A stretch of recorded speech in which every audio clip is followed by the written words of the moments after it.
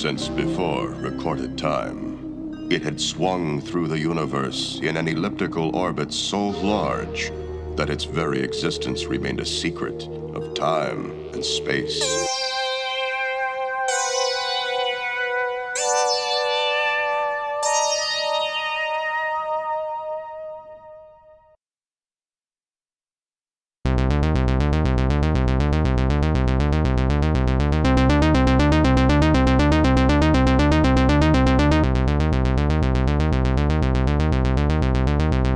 So, Brennan.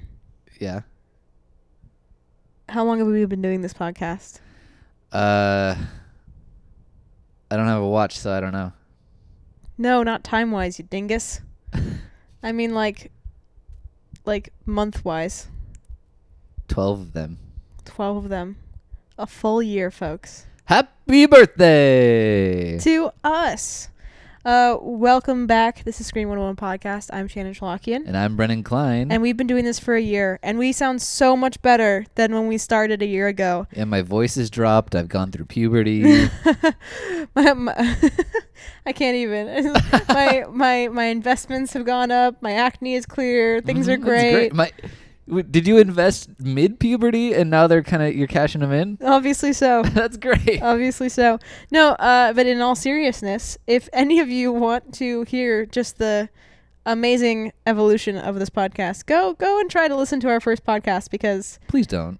It was really bad. We actually considered just re-recording it for this episode. Yeah, which... So it would have been a nightmare. Yeah. And here are my 10-word reviews. The Conjuring 2. This haunting feels familiar, but a solid sequel storyline. Finding Dory. A bit shallow, but a fun day at the beach. And The Lobster. Which animals don't get bored? Can I transform into one? But what was not a nightmare was the movie that we watched tonight for our anniversary episode. Oh my god, you're doing the thing that I do. Yeah. Where I just transitioned straight out. No, you're opening the episode like you're the Tin Man and you need oil on your jaw so you can talk properly. Yep. We're doing a thing. Anyway, we may have done this for a year, but we still got kinks, you know? It's true. We're pretty kinky. Pretty kinky. This week we watched Night of the Comet, which is important to our anniversary episode because when we decided to start this podcast a long time ago, we actually decided to start the podcast a couple months prior to us actually starting the podcast. Yes, absolutely. It took us time to really, really nail down the perfection of what we were doing. Yeah. In fact, I think I had a panic attack. And I did. I had a panic attack and I posted online and Brennan saw it and called me. And then, like, in the haze, we started talking about making a podcast. Oh, I remember that. Yeah. Oh, my God. I totally remember that. Yeah. That was a long time ago now. That was a long time ago. Longer than a year. And so we were like, yeah, we'll make a podcast, whatever. And then I got all calmed down. Back then, the podcast was going to be about, like, politics and the news. So look where that went. Yeah, it was going to be something. I got all calmed down. And then one day, our roommate Henry had to go to the anime expo. He had to. It was necessary. He had to, yeah. So we dropped him off at daycare, and we came back home, and we just kind of went for it. No, literally, we dropped him off at the anime expo. When we picked him up, we were like, hey, listen to this podcast we made. Yeah. And his whole world had changed. Yeah. We did so much in that span of time. Yeah, it was pretty crazy. We recorded, we re-recorded, we edited, and we started our social media empire. And I did the design work, and bada bing, bada boom, it was published a couple days later. It was on iTunes. But Night of the Comet is important because when we decided that we were going to start this podcast, Brennan was like, I know what we're going to start, what our first episode is going to be. And I was like, okay, what is it? And he goes, Night of the Comet. I want to show it to you. And then he gave me like the synopsis, and it sounds really cool. I can't remember. You had a significance as to why it was supposed to be our starting episode, and I can't remember what that was. I think it's just because it was awesome. Probably. But we never did. It was just like most things we promised to do, we did not do that. It's like the original Twitch of the Death Nerve because we thought that was supposed to be our first episode, and then it ended up not, and now it's our anniversary episode. So we decided to finally get around to it. Yeah. Also, thank you everybody who's been listening since the beginning and everyone who started listening in the middle and is still listening now. We really appreciate Yeah, it. anyone who's listening at all, if you're out Is there, anybody out there? Hello? Oh. Hello?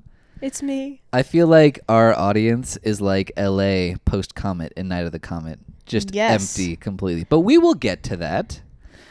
First, 10-word reviews. Shannon, do you have any 10-word reviews? No. Yay. And yourself? Ask me. Sorry, do it again. Hey, Brennan, do you have any 10-word reviews? Not yet, but I'll put them in later. Okay, great. And with that, let's move on to the discussion. There is always spoilers every single time. And Brennan will read you the plot from the back of his DVD. Oh my god, the plot is written in just bright green neon. It's great. Perfect. Okay. It's the first comet to buzz the planet in 65 million years, and everyone seems to be celebrating its imminent arrival. Everyone, that is, except for Regina Belmont and her younger sister Samantha. Two valley gals who care more about meteoric fashion trends than celestial phenomena. Oh my god. But upon daybreak, when the girls discover that they're the only residents of Los Angeles whom the comet hasn't either disintegrated or turned into a zombie, they go shopping! But when their day of mauling threatens to become a day of the mauling, that's a weird pun. Mauling to mauling? Yeah, but it says a day of the mauling. I don't know what that's supposed to mean. These two Val gals flee with both killer zombies and blood-seeking scientists in hot pursuit. Woo! Oh my gosh. That's great. Thank you. Yeah. Yeah, so this movie is half George Romero, half Alicia Silverstone. All wonderful. It was great. It was really good.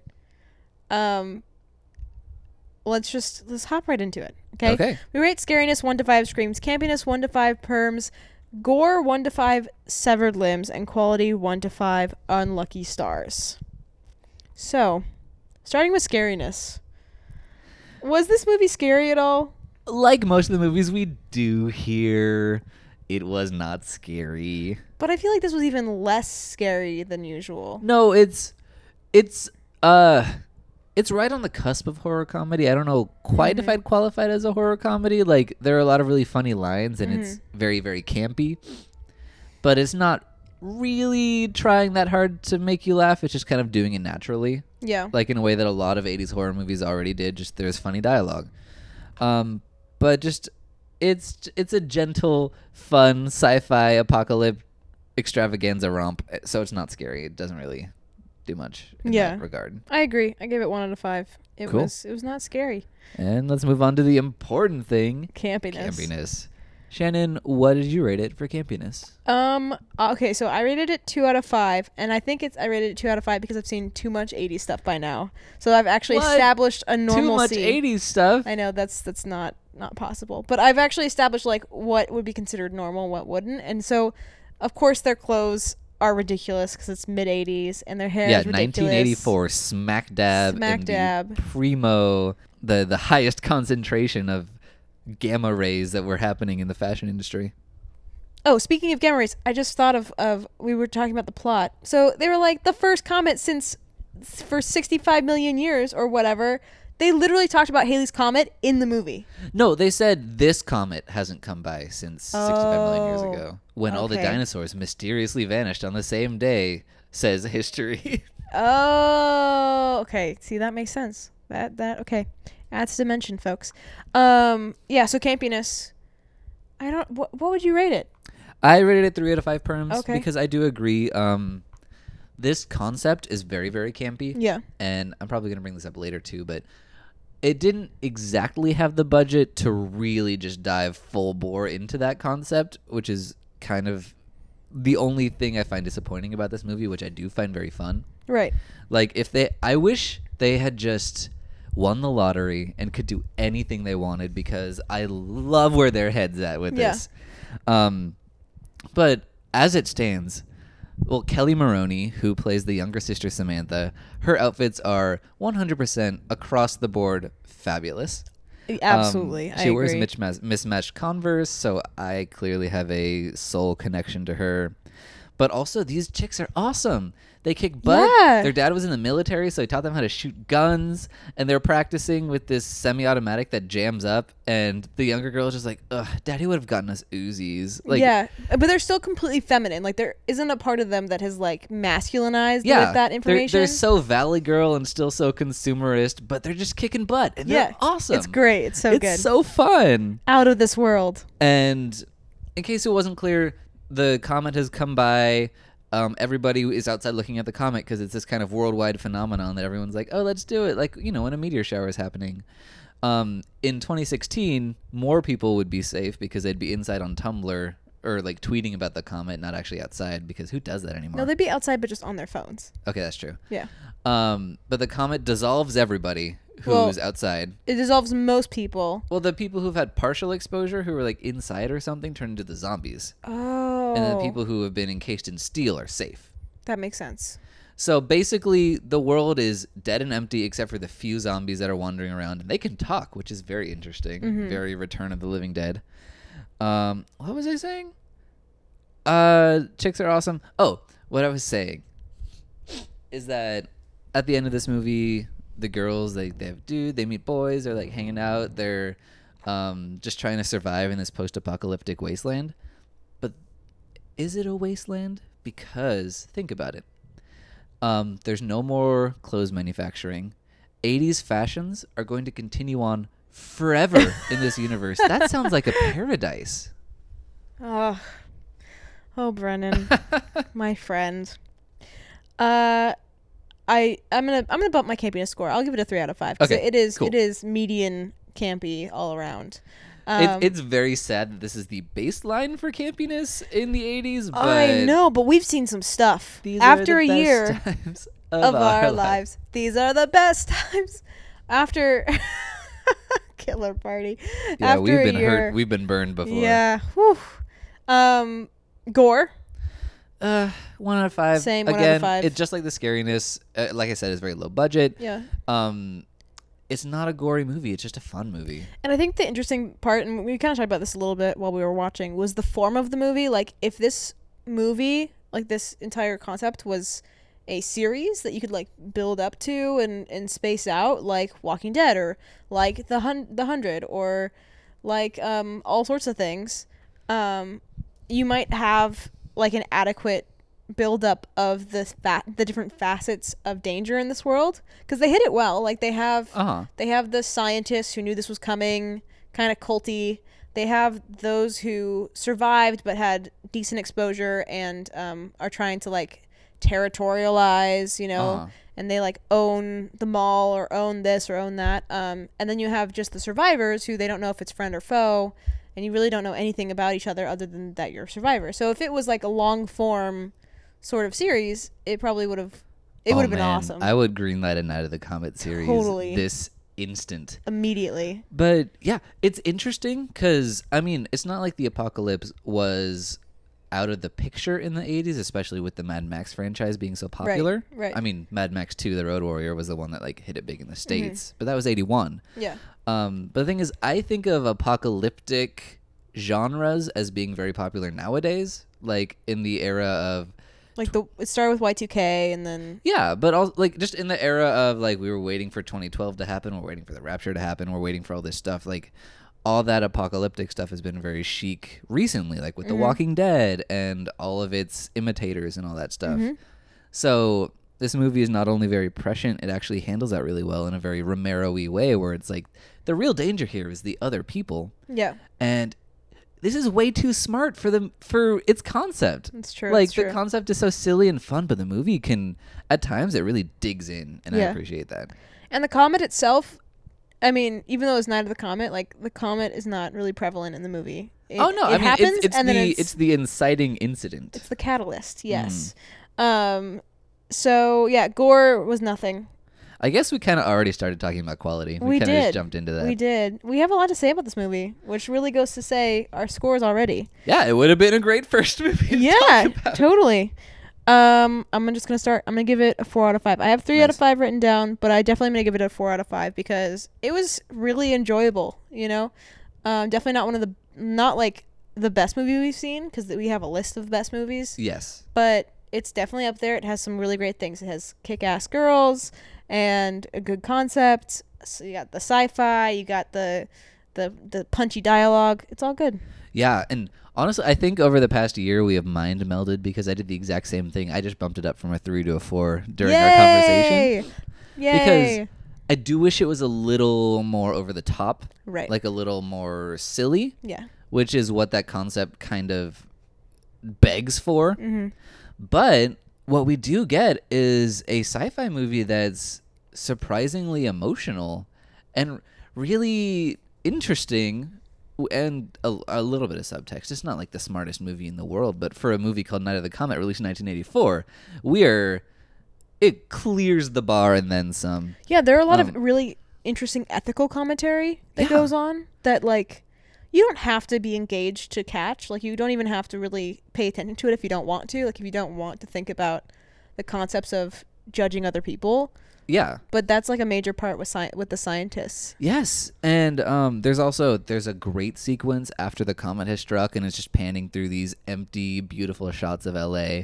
And I'm like, oh, I wish I was driving around that day because traffic is sublime. Yeah. That happened to me once, did I tell you? I drove on the freeway and there was no one on the freeway. That sounds beautiful and terrifying. It was. It was the result of a fire, but it was like the most out-of-body experience. Like, yeah, it's crazy. Yeah. But so we're panning through these normally like totally backed up city streets, just completely empty, eerily silent. But also there's all these shots of the automated world keeping going. Like somebody's sprinklers come on, somebody's pool cleaner kicks in. It's just the world that we have created and automated to serve our needs is going on without us. It doesn't need us. Yeah.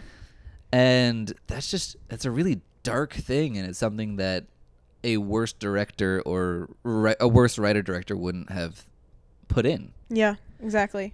And they also draw the conclusion that these girls who they can't find in the city must be at a mall. Yeah. You know, so that's also kind of part of it, like a social commentary as well. It's George Romero did it in Dawn of the Dead. They returned to the mall because that's what's important to them. Yeah, exactly. It's crazy. It's so good. So good. And the acting is not phenomenal. No, but you don't. It doesn't need to be. No, Kelly Maroney, who plays the younger sister Samantha, has a fantastic scene that it'll go in her Oscar reel. It's coming up any day now. Oh, good. Where she's talking about her friend who was trying to hide her algebra grade. Oh my god, trying to hide her algebra grade from her parents, but I guess she doesn't have to worry about that now, and it's very emotional, and she's trying to be cheerful, but she can't really hide how she's really feeling. Yeah, she talks about a boy who was supposed to ask her out and never did. Yeah, it's such a dark scene, and she plays it so well. She does. And Mary Woronov, who she's been in everything, because she's tight with Roger Corman and like the Andy Warhol crew. So she's been in all kinds of stuff. She's in Eating Raoul, which, if anyone, whatever, never mind.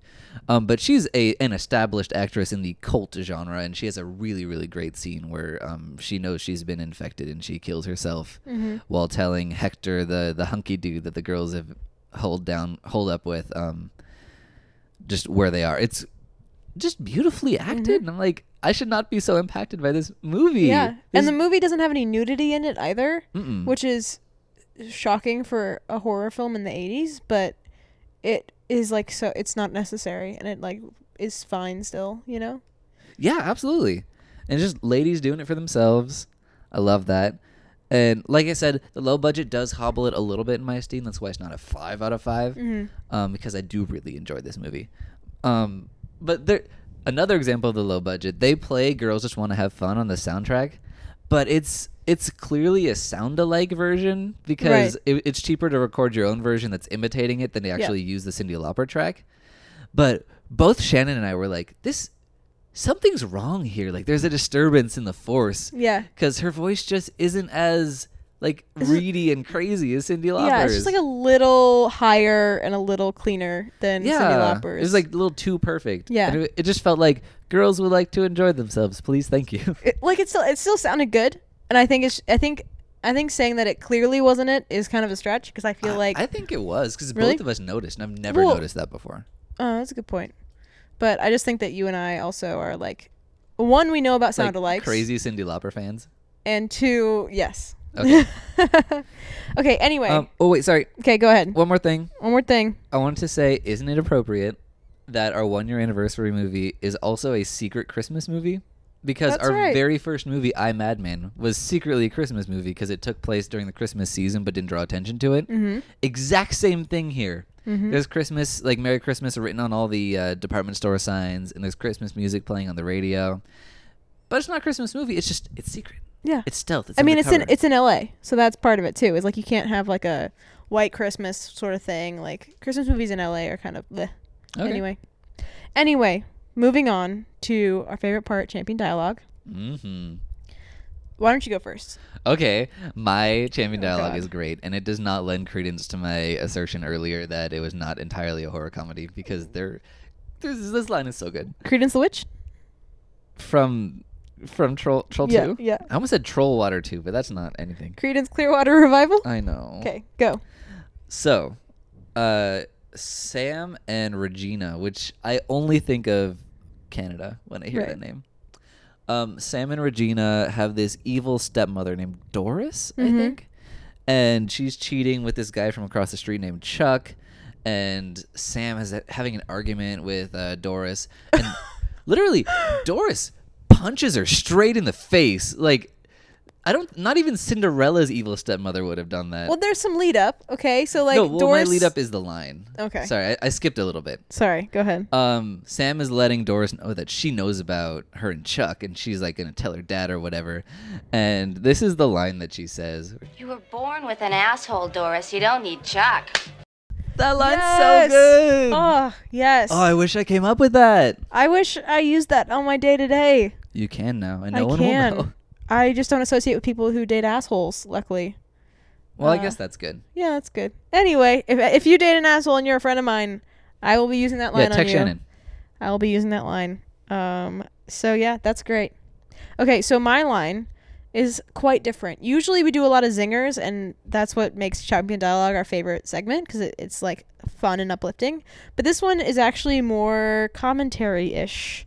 So what happens is at the very end of the movie, you see Regina and Hector, and then the 2 children that survived that they found, and they're all like dressed up to the nines, like in their Sunday best, and they're walking across like mid LA, like by the Capitol or by City Hall, and It's so weird because that intersection they use all the time. Like I've been there so many times. exactly, but it's just like it's just like Uh-huh. a place for us. Anyway, so they're going to walk across the street, but they stopped and they're waiting for the light. And remember, this is post-apocalypto, so you have It's Sam. after the Mel Gibson movie. Yeah, you have you have Sam on the other side who's just like, "What are you doing?" And Regina's response is this. You may as well face the facts, Samantha. The whole burden of civilization has fallen upon us. And that's another example of how this movie's way too smart for itself. Like Yeah. it's really good. But not in a weird way. Like it's not like it doesn't like go from The Room to being smart, you know? No, Like it's like- not like The Boy Next Door where they talk about like the in-depth Iliad and then they go, Okay, that's true. Like everything is good about this movie. yeah, it's all good. But it's just uncannily smart. Yeah, and I just love that sentence, like the burden of civilization is upon us. Like it just goes into talking about how like your decisions, like your actions are a choice and blah blah blah Yeah. blah blah, you know, like Yeah. all this crazy stuff. And also it's Regina who was known for making bad decisions. Like it's almost she like slept with a stupid Quentin Tarantino film projector guy at her movie theater that she works at. it just seems like the apocalypse actually did more for her than it took away. Like It broke her out of her Valley Girl funk. exactly. It's really interesting that way. So yeah, that's my champion dialogue. Okay, who's your favorite character? My favorite character is Samantha. Good, mine too. Okay, good. Because she does not care that the world No. has ended. She's having herself a good time, God Yeah, damn it. yeah. And she's so fun. Yeah, and she's under her sister's shadow, but like not in like a whiny way. Like she complains about it. Yeah, 'cause like she that's one thing. complains because she's like, you're swooping in on all my men that I like. Yeah. But they love each other and they're so sweet. Yeah, exactly. And they both kick ass, so they're good. They're great. I love her too. Cool. Okay, favorite scene? I'll start. My favorite scene, Mary Warnoff plays a scientist from this bunker compound that accidentally got infected because they left the air vent open. Right. What? Sorry, they're all supposed to be geniuses too. Uh-huh. Like Like they took everyone. It's like Mensa. They put Mensa underground. Basically. Which comes into play later as far as like she essentially says, I thought that we were all geniuses. So go ahead. There's actually speaking of, there's a line that Samantha says earlier where she's like, you guys are all geniuses, huh? There were a couple of geniuses in my school. They were all wimps, which is like such a subtextual line where it's like, because these geniuses are such cowards and they want to kill people and take their blood basically to try to make a cure. Anyway, Mary Woronov is having none of that because women are doing it for themselves. And she gets stuck with this guy who's kind of suspicious of her. And she claims to have killed Samantha when she really just sedated her. And she's just trying to get the guy out of there so she can save these people. But he's starting to get a little wary of her, and he starts edging for his gun. And she's like, what do you expect me to do? Reach for my gun? He was like, no, everything's fine. She's like, good.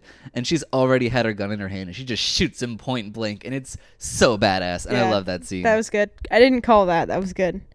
My favorite scene is the ending scene, the whole the burden of civilization is upon us scene, where Hector and Gina are dressed to the nines. They look like they're suburban parents, and they have an interracial like children, and they're like trying to get their kids to like, you know, take a good picture, and their kids are complaining.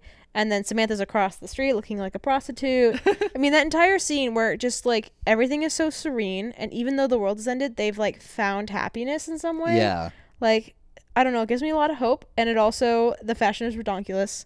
Forever fashion. Forever fashion. So yeah, I just really enjoyed that. So great. Yeah. All right, so now on to a super special birthday anniversary segment. Yeah, which I'm really excited about.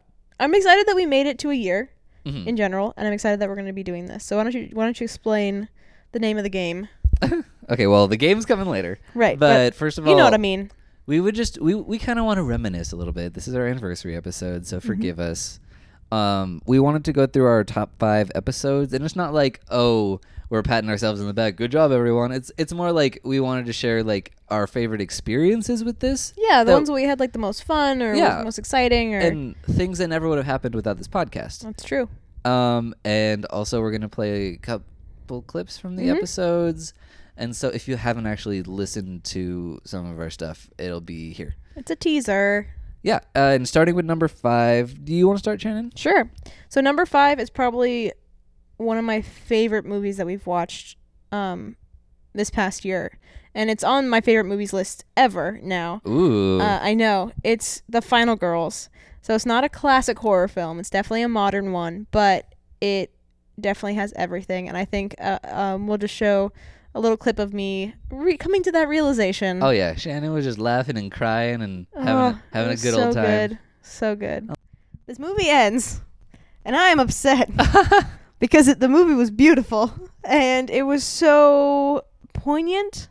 Absolutely, it's one of the few horror movies that actually makes me cry. This and The Sixth Sense make me cry. Exactly, and so I was just like, I was like, oh my god, that was not what I was expecting. Like, how dare you? That movie. It was really good.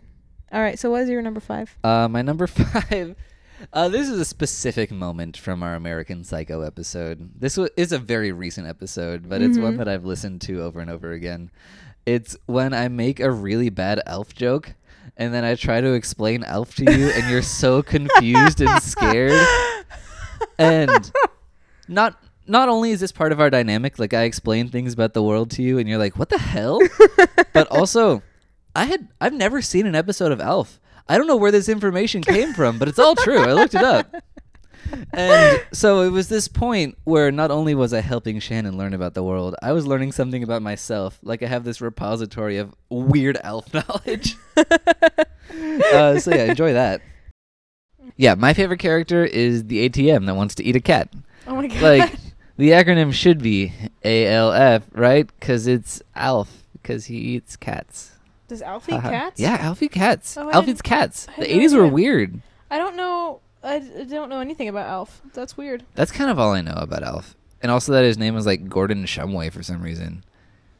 And he decides to go by Alf?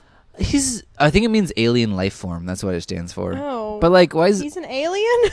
Yeah. Oh, you know nothing about Alf. I know nothing about Alf. Do you know what he looks like? He looks like a Muppet, right? Yeah. Okay, good. Like a brown Muppet? Okay. What did you think he was? Like a Bear in the Big Blue House type Like situation? a Muppet. Oh, boy. Oh, okay. No, he's Okay, not. number 4. Number 4 comes, this is a growing moment for us. We did a interview, which I believe is our first interview. It was our first.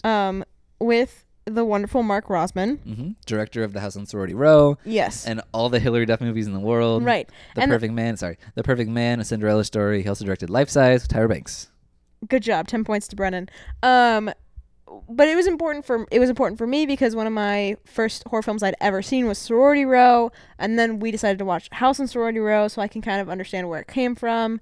And then we got to interview him, which was very strange because Brennan just sent some emails out and everyone. It was. No, it was let's cut that pretty part out. No one needs to know my secrets. Just bleep it out. So anyway, it's just kind of the point of like, we did this interview, we wrote a whole bunch of really good questions, and he actually remarks about that. So here's a clip from that. I love your questions. They're like, I've never been asked any of these questions. Good. That was our goal. I'm pretty sure I read every single interview with you. That's Really? ever been Oh my conducted. God. He's very thorough. Cool. Yeah, That was so fun. it was really fun. It was really weird. We were just in LA. It was kind of scary where we were. Not scary. It wasn't like dangerous, but it was just like we didn't know where we were going. We'd never been there before. We didn't know what he looked like really. No. Oh my God. Okay. So behind the scenes story, I had seen a picture of him on IMDb, but it was an older picture from like 2007. So we were up at this office area where his office was, and the door was locked. We had to walk all the way across the building to an unlocked door, go upstairs, cross the entire building again. It was really weird. It was, yeah. But before we did that, we had gone to the mall to like eat food because we had an hour to kill. But on the way back to drop stuff off in my car, we passed by the building, and there was a guy who had just arrived on a bike, and he had this crazy Grizzly Adams beard and hair, and he looked really scary. And I don't remember what he had on his bike, but it was like a weird briefcase that was really like Pulp Fiction-y, and we're like, I hope this isn't him because I'm terrified of this man. It was not him. Mark Rossman was great. Yeah, he's very nice.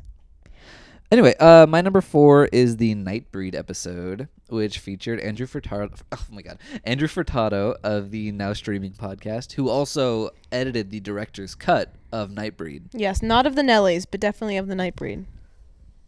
Was that a Nelly Furtado joke? It was. I'm sure he's never heard that before. I'm sure. Anyway, Andrew is a character. Oh boy. He's so much fun to talk to, and I'm so glad we had him on the podcast. He's like such an explosive personality, and I think having you and him in the same room was such an experience, and I'm glad it happened. I have a moment from that as well where it's just like, it's not on my list, but it was on my pre-list. But it was just kind of like where we start the podcast, and Andrew's just being Andrew, and he starts cursing. Oh, and yeah. we like it somehow is revealed that we don't curse on the podcast. Oh, yeah. And his automatic reaction was like to curse further and say sorry. Yeah. It was good. He's so nice. He's such a nice guy. Yeah, super nice. Thank you for being on our podcast. Who would you rather have Fuck, sex marry, with? kill? Yeah. Yes, it's the same But thing. we were just being clean. Boff. But you're on the show. Also, Oh, shoot. No, it's fine. No, we're not. So Are you don't fucking serious? No, we're not. Okay, so number 3 for me is just an opportunity for me to be mad at you. Okay. Because a lot of the podcast was just like Brennan introducing me to things where I had conceptions about them already, and then those just being broken.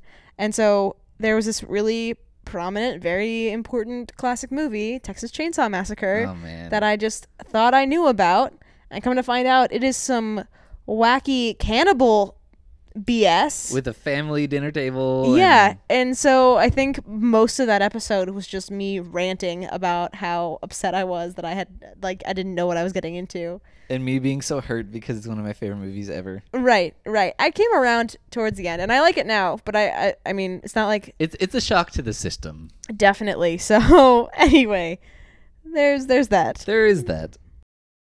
It just, like, it made me kind of have anxiety. It wasn't following any sort of, like, formula. So, like, at the very beginning, you have those pictures of the graveyard, and then the graveyard happens very briefly, and then they don't talk about it again. They just leave. It's like, whatever. My number 3 episode is Shocker. I really enjoyed that episode. That's one where we really pulled out all the stops because it was in honor of Wes Craven's passing, who's like my role model, and he's done a lot of my favorite movies and a lot of Shannon's too. A lot of the ones that she'd actually seen before we did this podcast, like the Nightmare on Elm Streets. And we'd met him. He was very nice. And oh man, that was the best. We took a selfie with him. Yes, which I shared after he passed away. Yep. But I wrote an essay on the last house on the left in the class that he came to speak at, and I got an A on that essay. And I asked him to sign it, and he signed it, and he also gave me a little plus next to the A. That was so cool. Yeah. Not important, but here's a clip from that episode, which I just had a lot of fun doing and kind of honoring a fallen icon. If you're confused about that summary, welcome to the club, because I was confused about the entire movie. Yeah, super sweet. Okay, so to pick up from that, my number 2 is our Silence of the Lambs episode, but not just the episode, because that was fun, because I hadn't seen it. Also very important. Probably the first Jodie Foster movie I'd ever seen. Which is crazy. I know. But my favorite part of the entire episode comes at the very, very end, because Sergio was our guest star, and come to find out, Sergio is very good at doing a Jodie Foster accent. He's pretty good at voices. Which you would not know, because Sergio's a little grumbly teddy bear. And yeah, so that was really good. So here's a clip of Jodie Foster Sergio. Is that 14 points? Yeah, let's see your Jodie Foster. So Sergio, let's see your best Jodie Foster. How's it going, you guys? All right. I don't know what her accent is. Usually it's like a southern accent with a lisp. From West Virginia. Well, all right now. It's like molasses. That's closer. That's good. All right. So, Sergio, what is your recommendation for people who agreed with you about this film? Do I have to do it in the accent? Yes. All right, and now I recommend Erin Brockovich. It's so good. So good. You may remember he reprised that role in a later episode, but we'll get to He that. did. My number, was that your number 2? That was my number 2. Okay.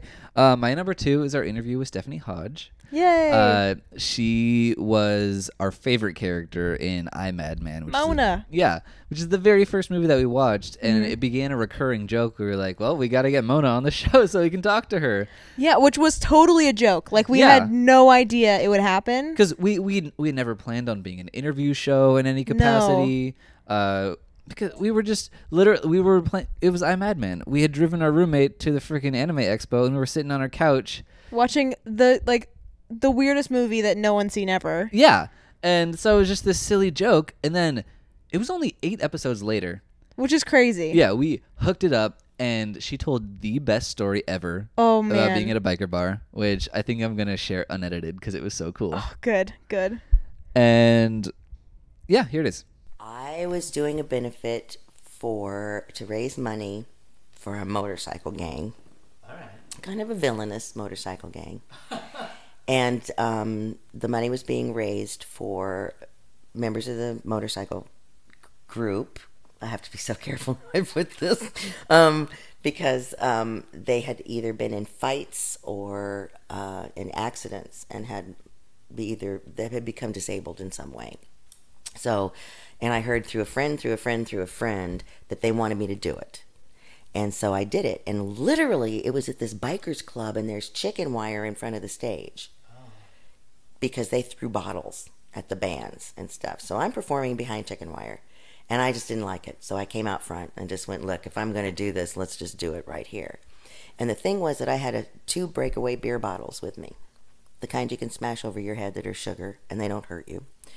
And these guys were drinking, and they were getting a little out of control, and I was a little scared at this point. And this one huge biker, just the classic biker, I mean, such a classic, humongous, scary-ass guy, stands up, and he's wavering around, and he goes, you think you're tough, but you're not. I know tough.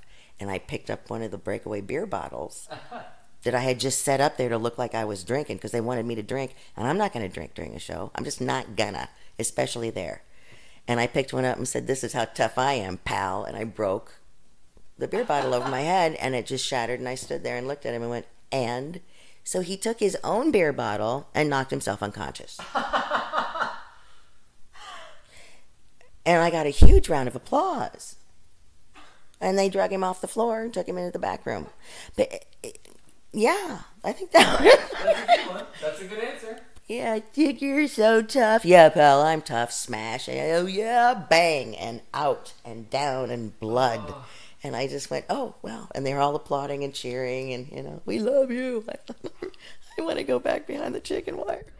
I have to admit, that was actually my number one. Yeah, I was leaving you the second half of that conversation. Yeah. Like, I'm not It's I'm not definitely my finished number with one. Stephanie Hodge. And there was a part of that like conversation that I also really loved. I mean, I loved every second of that conversation. We had so many technical errors because it was so like we were so young. That was you a know? nightmare. We had so many technical errors, but she was so cordial and nice. And we were in her home. But one of the things that she says resonates to my soul being, and she says something along the lines of like I came out of my mom's uterus in jeans or something. Oh, yeah. She said something along those lines. Like how she can't deal with fancy clothes. Yeah, I think we had to put it into the end because it was out of context. Yeah. We had to stop recording at some point, so it was completely out of context, but I really wanted it in, so I think we added it at the very end. We did. It was so good. But it was so good. So that's actually my number one. If God wanted me to wear dresses, I wouldn't have been born wearing jeans and a t-shirt. So That's good. That was probably the best experience we've had on this show. yeah, it's wacky. Especially because Shannon was so terrified when we pulled up to her house because she didn't answer the door. Her husband did. Yeah. And we were like, who's this guy? Yeah. And he was like, who are you? And we're like, we're with the podcast. We're just children. Leave us alone. Yeah, we were really putting ourselves out there. It was like we were like waiting for someone to give us something from Craigslist. It was like a very it could have gone really awful. Uh-huh. Like all of these things could have gone really awful. Yeah, and she was waiting for us to come down. I mean, no, she wasn't. She was upstairs getting ready. Right. So we were just in their living room in this house that we've never been to. Right. Just waiting, and Shannon was like, waiting on this woman we've never met. yeah, and Shannon was like, I think we should go. This is weird. I think we should go. And I was like, no, just stick it out. Stick it out. Yeah. And then Stephanie Hodge Calming comes me down, down. and our world changes completely. Absolutely. She's so fun. And you'll notice if you listen to the rest of our podcast that there is a character who we coin like the Mona character. Oh, yeah. And like a lot of them where she's just like there the was one in spunky- Nightbreed. Yeah. Yeah, exactly. She's just kind of like the spunky side character who's like encouraging her fellow lead and being awesome. So Yeah, anyway. that has really informed a lot of what our show is about, Yeah. really. Thank you, Stephanie Hodge. Thank you so much. Yeah. I'd also like to thank Mark Rossman and Russell Todd, who both also granted us interviews, just like officially. And all of our guests as well. I was going to get to that, but I'll do it Okay. now. Yeah. Special thank you so much to Cassidy Rice, Sergio, Lucas Cathy, Andrew Furtado, Matt Russell on our From Dusk Till Dawn episode, Henry Hall, Yay. and Dave Bloom. So thank you so much, everybody, for Yay. coming on the show. We've really enjoyed talking to people. Like we haven't founded an empire here, but I'm so glad that people have wanted to come on the show. They've wanted to talk to us. That whoever is out there listening, thank you for listening. Like, we've really enjoyed doing this, and the fact that anyone is listening is really, really rewarding. great. So thank you. And my number one episode Yes. is the first annual Screamy Awards. Yes. That was our Oscar-themed episode at the end of February. I had so much fun putting this together. It was probably the easiest episode to record because we only recorded like 4 or 5 minutes of new content. Yeah. But finding all the clips and stuff took forever. Yeah. But I had so much fun putting together like the fake celebrity introductions and just making it as Oscarsy and cheesy as possible. That was, yeah. And thank you to everyone who voted. We got a shocking number of votes that we didn't expect. So it was a very statistically significant awards season. And Yeah, it was quite a Horace Pinker. oh god. It was a shocker. Oh god. Anyway. Be proud of me. No. I'm making Okay, horror-related thanks for horror jokes. I jokes. appreciate it. Thank you. Your dad humor. Yay. But yeah. So, Yeah, we might not have agreed with all the choices that you voted for, but thank you so much for shaping this episode that I had such a wonderful time putting together. It's so fun. in their defense, they didn't have to watch the movies. We That's did, true. which is why our choices differ. And now, please welcome your next presenters, Brennan Klein and Ghost Cat star Ellen Page. Hi, Ellen. Long time no see. So what's your favorite thing about being asked to present the award for Best 10-Word Review? One of the best things about it was the way it enabled me to publicly show support for the people who inspire me and give me courage. Wow, that's really sweet. This year, it is an absolute honor to present it to an LGBT icon. Brennan for Paranormal Activity, The Ghost Dimension. Wow. Thank you so much. So that, I mean, we've talked now about our 5 favorite episodes. We've thanked our guests. And we've talked a lot about our anniversary stuff. Yeah. Oh, also, sorry. Yeah. One more thing. Real quick shout out to everyone listening. I know we already did this. Yeah. But super special shout out to Matt Russell, who's been here since the beginning. He's been on the podcast. He's and guest, John and like, Sue pretty and much my all the dad. clues. Yeah, John and Sue. All of our parents. Tristan and Owen, who are out Yeah. there on Twitter fighting the good fight. And yeah, thank you so much. Our roommates for just dealing with us. Yeah, well, they don't listen to this show. Screw them. And then, okay, so we've done thank yous and shout outs and all that thing. Okay, so we still have our game and our recommendation to do, and then we have to wrap up the episode. But I don't think I've officially said. We've kind of briefly talked about the fact that I will not be here next year. It's kind of been mentioned, but never anything. Right. So I'm going to officially announce that I'm going to be spending the next year in Seattle. I will be serving with the AmeriCorps and one of their programs trying to keep kids from dropping out of school. I'm not going to get more specific than that, but that is what I'll be doing. And so I will not be on the podcast anymore, which is sad, but I have all this wicked horror knowledge now that I know you can wield no it one else into is going to the have. Urban centers. Yeah, no one's going to have this. And so when I have movie nights and I have horror nights and I blow people's minds by watching these crazy movies, I will feel like a pro. Yeah. And so I wanted to thank Brennan so much. Thank you. For all that you've shown me and all that we've watched, and for watching Ghost Cat with me. Oh, God. Notice that was neither of our favorite episodes. No, it was not, but we had a good time. We were talking about it earlier today. We were just driving around talking about it. And I will be really sad to no longer be doing this, because we were kind of talking about this when we were talking about this episode too, was that we somehow we were able to finish a year's worth of podcasts. I still don't believe it. I think this is a dream and we're going to wake up like Kelly Maroney did twice in Right. Right. Especially because we're both very busy people and we're both go-getters, and there were a lot of times, cough, cough, twitch of the death nerve, that we just couldn't do it. We had to move things around and had to come up with mini episodes and extra episodes in order to kind of hit our quota. But it happened. Yeah, absolutely. Yes, it did. Yeah. And don't fear about Shannon's announcement, everybody. Yeah. Scream 101 is going to keep going. Yes. With my blessing. Yeah, season 1 with Shannon Chalakian will be ending at the end of July. Yep. But that doesn't mean Scream 101 is dying. Like every good horror franchise, the villain will keep coming back to torment you some more. The villain being Brennan. Exactly. Anyway, let's have some fun. Let's get on to the game. All right. Sounds good. I've prepared a very special game for us. It's a game we haven't played in a while because it takes a lot of pre-production. It's called The Devil's Advocate. Yay. It's where I read you 1-star crappy crap reviews for movies that we did like. And this is the answer to each of these is going to be the answer to each of these is going to be a movie that we watched for Scream 101. Okay. And you have a list in front of you that I do. compiled. It's a long list, folks. Mm-hmm.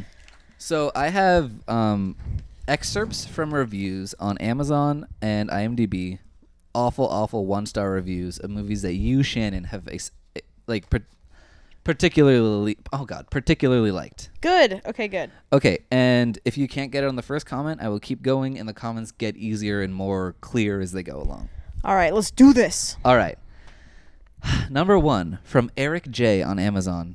Between the hateable characters and the crappy soundtrack, this movie sucked. But it looks like they spent a lot of money on it, so I give it 1 star. What the heck? Yeah, okay. They're not easy. I just wanted to share that one. It was funny. That's okay. Okay, so I know one of these answers is going to be The Final Girls. Was this The Final Girls? No, it was not. Okay. Okay, ready for the next one? Yes. RJL from Amazon. Boring. Couldn't make it. Had to abandon it. Too much dialogue. What? Looks like they spent a lot of money on it, and it had too much dialogue. Let me see. And again, they will get easier. I just liked these two. Okay, good. American Psycho. It is American Psycho. Yes! Oh, that was too easy. Okay, I just want to tell you the next review, the title of this Please review do. was The Killer Poos. Oh my god. I don't know why. Oh my god. Yeah, I really liked American Psycho. It was good. I can understand how people could hate it, and I can understand how people could hate the book. Oh god, we'll get to that. Yeah, seriously. But yeah. Cool. And actually, the next two films, I'm pulling a switcheroo. I'm going to pull the rug out from under you. It's actually two movies that you hated, and I'm reading you 5-star reviews for those movies. I was so excited about like being redemptive and being like, yeah, these movies are great. You guys suck. And now I have to be the opposite. Sorry. That's okay. These ones are really fun, though. Oh, boy. Here we go. Okay. Number 1. Uh-huh. It's from an unknown user on IMDb. Mm-hmm. The most interesting aspect to the film is how the killer's motives are never explained. This actually adds to the film's atmosphere. Was this Final Exam? It was Final Exam. Final I just Oh, you're too good. Can you hear me seething through the mic because I can hear. Oh god. Also, this next one is totally just. It's obviously a shill, like some paid advertisers. Okay, like, good. Timothy Rayner is as believable as a killer as a good guy. He just puts his heart into everything he does. His ability to make you see what is supposed to be seen is a sign of a great actor. He's a very charismatic actor. Then it describes what he's doing now. See, I know that I hated Final Exam, but I hated it so much that I thankfully have pushed it out of my mind. Well, not enough to let me read more stuff on this game. Obviously so. All right. Well, let's go to the third and final movie. This one is another movie you hated, and I'm reading 5-star reviews. Okay. Okay. This one's from Anthony15 on Amazon. Or actually, IMDb, sorry. The body count is high with imaginative deaths, and even though it's full of already done ideas from Friday the 13th, The Burning, Halloween, and The Prowler, the production values are okay, and the gore is quite good. The cast are not bad and can scream on cue. Remember, this is a 10 out of 10 review. And this is some soft praise. Yeah. They don't know how to review stuff. They can scream on cue, though. Not like those other movies. Imaginative deaths. That's an interesting way of phrasing things.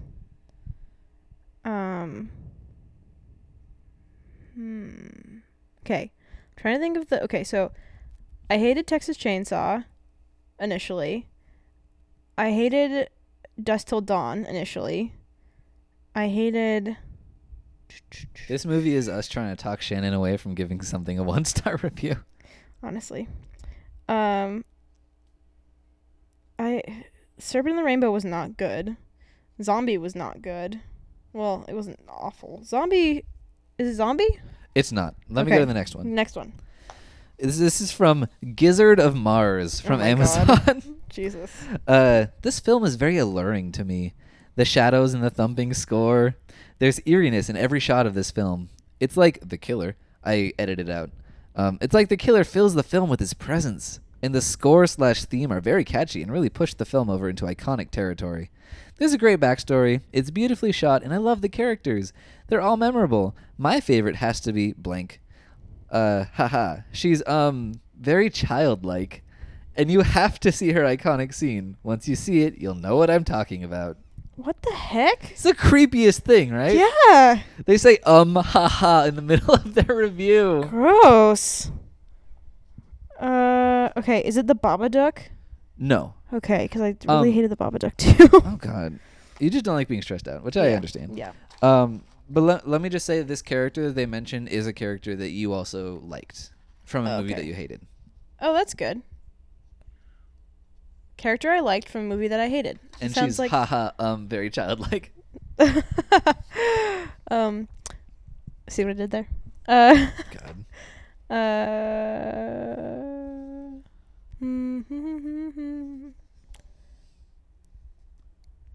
I don't know. You're gonna have to give me another one. All right, one more. This is from an IMDb review by Plupo Jr. 2. Ugh. It reminds me of simpler times when all we wanted as an audience was a couple good jumps for our admission. It also has one of the most infamous hiding places ever filmed in horror history. Hiding places. Okay, so there's a character you loved in a crappy movie with a Yep. great hiding place. It's a great hiding, and she's very childlike. Great hiding place. And the cast can scream on cue, if that helps. Right, of course. And the crass. And it's a movie I didn't like. Correct. Okay, see, I've convinced myself that I've liked too many of these things now. Was it Troll 2? Okay, no. Okay. I'm going to give you one more hint because I have no more reviews. Okay. If you want to ask, Oh my why God! is this, why It's is Madman. that? It's Oh! up to you. And it's Ellie. Yes, it's Ellie. You remember her name. Yes, That's good. Ellie from Madman and the refrigerator. Yeah, she hid in the fridge when That's she was hiding awesome. from Okay, good. Yeah, Madman was Mars. awful. Oh, I'm so glad. Okay, I feel redeemed. I feel good Cool. about that. Good. So that's the end of our game. Yay! And almost the end of our anniversary episode. We have to share our final comments, our recommendations. Shannon, what would you recommend for people who agreed with you about Night of the Comet, which we both really liked? So Night of the Comet was great. It was very much an ode to LA and post-apocalyptic and aliens. Well, not aliens. Comet zombies. Same thing. Yeah, sure. So I'm going to recommend They Live, which is a John Carpenter movie, also an ode to LA. Also about consumerism. Also about consumerism. Although a bit more flaunting it in this one. Yeah, definitely. It's definitely more about consumerism. It's less apocalyptic in the normal sense, because it's like a Reaganism apocalyptic. It's not like everyone's turned into dust apocalyptic. Okay, that's fair. But it's really great, and you get a lot of the same vibes, and it's amazing. I just go watch it. It's, cool. It's like it's one of my favorite John Carpenter films. Awesome. Yep. And my recommendation is another campy movie from the mid-'80s. It's Chopping Mall. Yay! Which I think it's one that engages with its core premise a little more into a really over-the-top degree, which is kind of what I was hoping for from this movie. It also stars Kelly Maroney and Mary Warrenoff. It also stars Barbara Crampton from Your Next and Reanimator and From Beyond. Mm-hmm. It also stars Russell Todd, who we interviewed on the show. Mm-hmm. And Russell Todd is part of the married couple in Chopping Mall. Yes, which is also new. Yeah, we've talked about that being a weird thing. But yeah, it's about a bunch of teens who are having a party at this like mattress store, and then they get locked in the mall, which is being guarded by haywire killer robots with laser beams. Yep. And it's crazy. Yep. It's so fun. You all need to watch it right now. And as for the clue, next week you already know that we will be interviewing Kelly Maroney, who played our favorite character, Sam. It's going to be a really electrifying time, and I hope you enjoy it. So look for that. And here is the clue for the episode we will be doing 2 weeks from now. Next time, we'll be heading to England so we can head right on back to America. Make sure to pack your flashlights. It's going to be a dark trip. And if you have a guess to that clue, if you want to wish us happy anniversary, you can find us on Twitter at Scream101pod, on Facebook at Scream101podcast. Send us an email at Scream101podcast@gmail.com. If you want to give us an anniversary gift, you can rate us 5 stars on iTunes. Ooh, solid plug. Would be really, really nice. Yeah, also, we want to know if you're listening, please. We love all of our listeners, but we don't know all of them exist. We hope. Yeah. No, okay. I know there are definitely more people out there listening than like the people that I know, because I've seen traffic and stuff. That's good. But I want to hear from you. You are our silent majority, and please give us 5 stars or send us something. We would love to hear from all of you. They're all just aliens waiting until we become like present and understand what's going on, and then they attack us. Uh-oh. Well, if you want to attack us, you can do that on Twitter at Scream101pod. Nice plug. Yeah, thank you. Just please tell us you're there. We want to hear from you. We basically respond to everything on Twitter. Yep. That anyone sends to us, except for the sex robots. Yep. We get some of those. That's We got a lot of those. Awkward. Anyway, we'll be playing you out with a song specifically chosen for anniversary, "Whole World is Celebrating" by Chris Farron from the Night of the Comet soundtrack.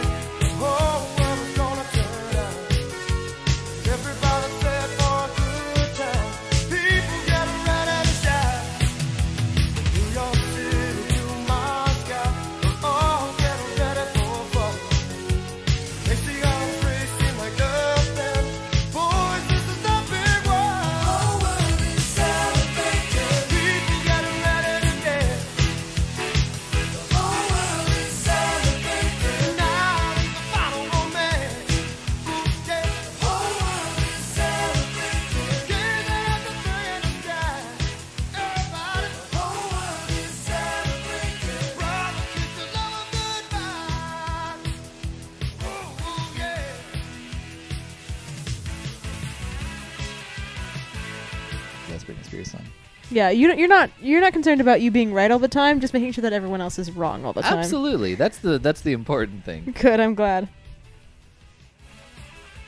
Bye, friends. Goodbye, everybody. Thank you so much. Bye-bye. Bye.